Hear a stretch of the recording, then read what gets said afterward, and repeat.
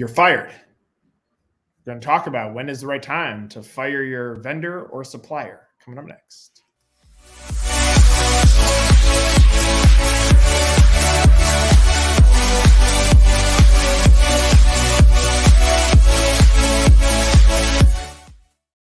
I promise you, short statement. Charles goes first. The short statement is this. Based on the data, 6.4 months is the time it's taken from impression to inquiry. And so I say that's over 6 months.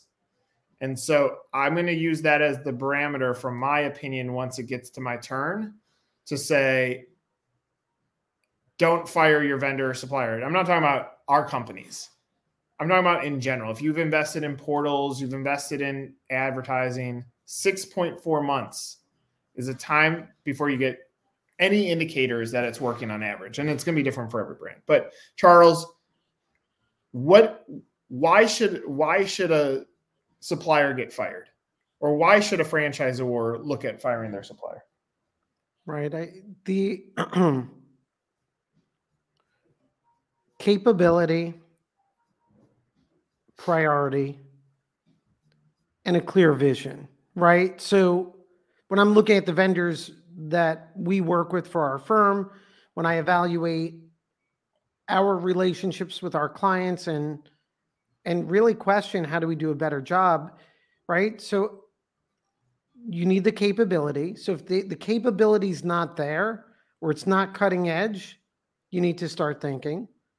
The second is priority. You need to be a priority for them.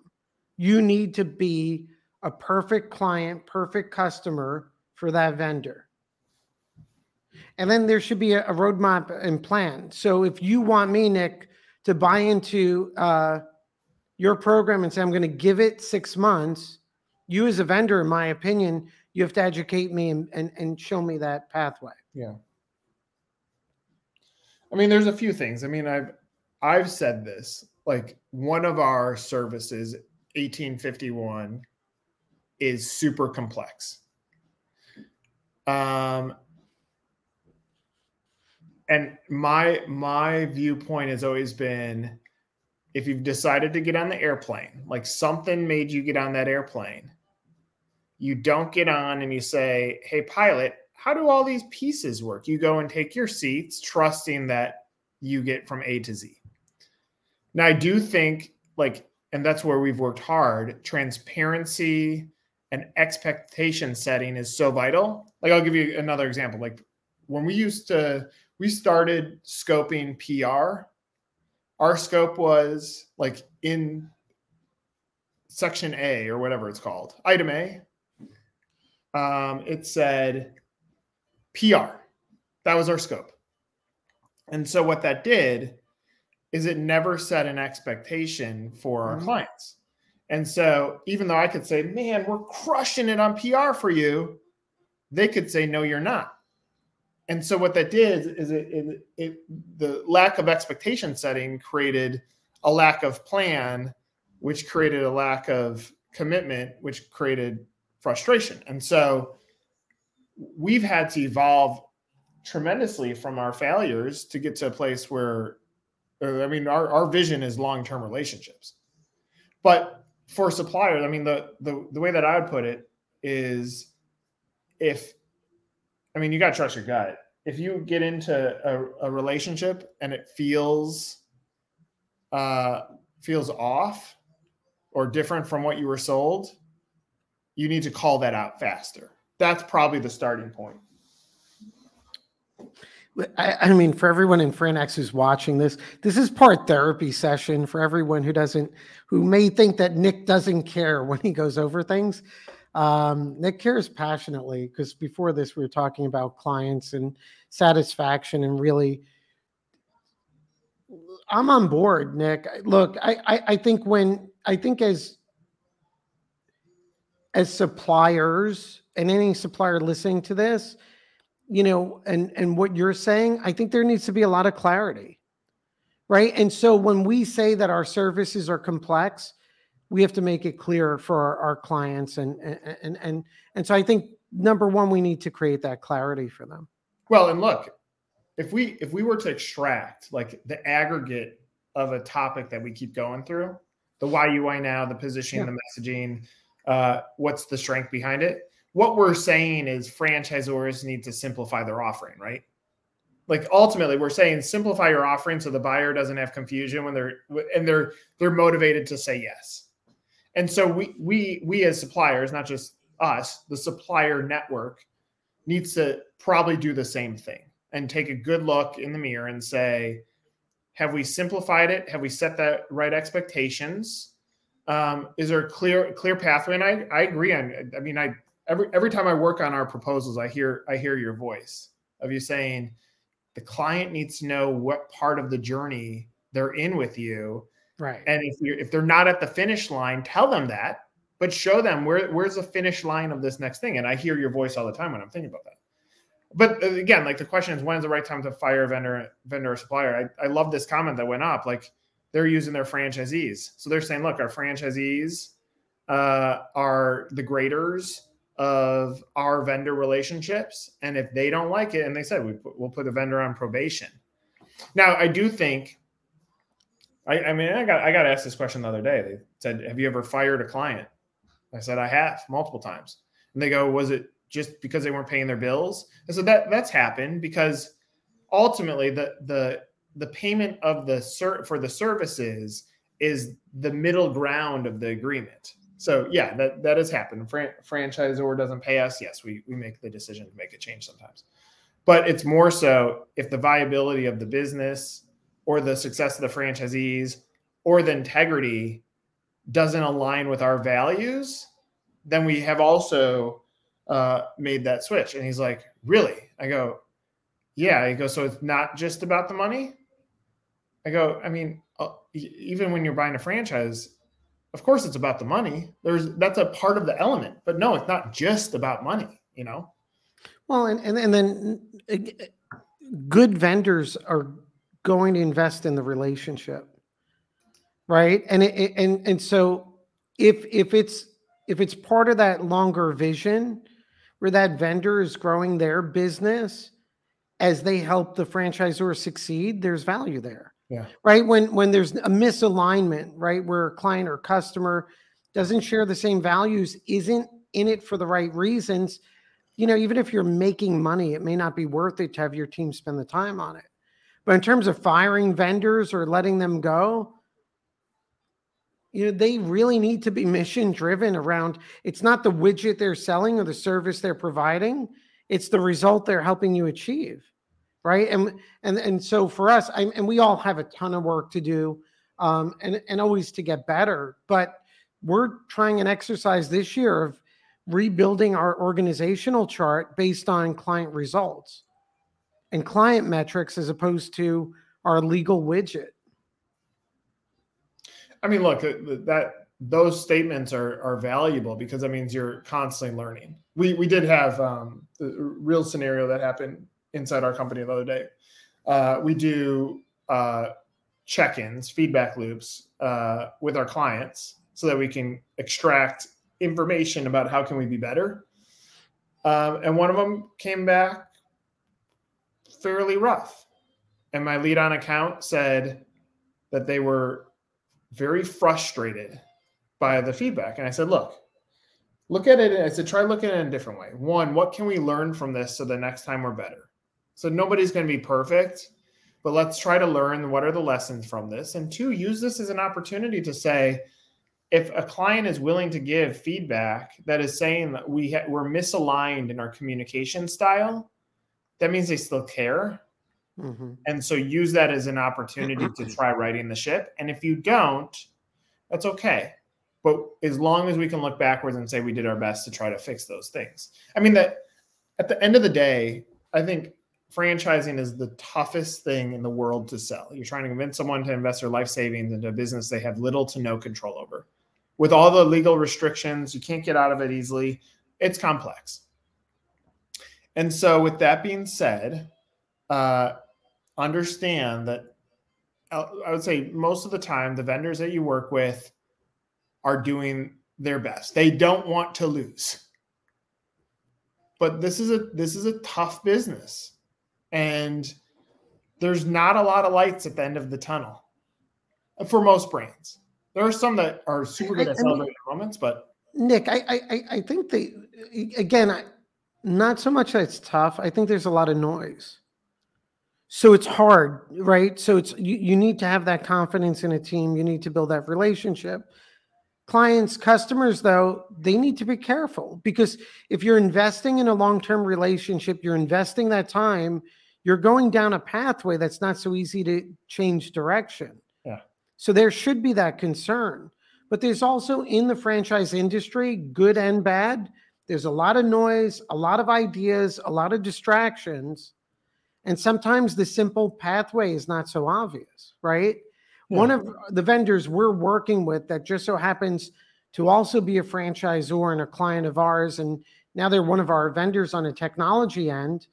What I love is, and something we're going to be implementing is 30 days after we engage them, we got a survey. Hey, we're 30 days in, and right, let us know how we're doing. That's so important in the process. You'll appreciate this. We're doing a study with Footprints Floors, and I said we were talking about how does the job experience work, and he said their franchisees show up on day one, meet the homeowner, and the way that the billing works is half up front, half when the project's done, and the franchisee just is trained to say, when I meet you on Friday and this project's done, I need two things. I need the rest of the money, and I need a 5-star review. And so we're going to make sure that everything from this moment on till Friday is 5-star review, so that when you pay us the money, you feel good about it. And it was insightful to listen to that, because it's so simplistic. But now you're also setting the expectation of what the expectation. So like for us, when we're onboarding a client, I'm like, we want to be your agency for a very long time. So in order to do that, when we get to those check-ins, I want you saying, you guys have done everything we asked you to do. And now I'm trying to set that expectation to say, like, if there's anything that feels off, raise your hand so that we can try fixing it, because our intentions are to be fantastic to you. So I don't know. That's a great point on many levels, right? And it gets to everything, whether franchisor, franchisee, vendor, it's setting those expectations. Imagine the magic of what you've just said when you speak with a customer or client and you ask them, is there anything else we could do to ensure that this was an exceptional experience? And if they say no, then it's just become an exceptional experience. Well, so take the survey. That I think it's smart that you're doing it. I mean, I've changed our launches. I'm scared though, Nick. I'm like, psychologically, I'm going to feel horrible if I see something negative. Yeah, but we have to do valuable. But if you said to the client, we're going to send you a review at 30 days, our expectation is that you're going to be super pumped with our experience, nothing less. And this is your opportunity to say, if there was anything less, we're going to make it right. And it's just like, it's a positive approach to trying to get excitement around what you're doing and how you're doing it. Because again, like, I mean, we're all people. I think the majority of people tend to be good people. There are certainly bad humans, but my staff, your staff, insert brand staff, they don't want to lose.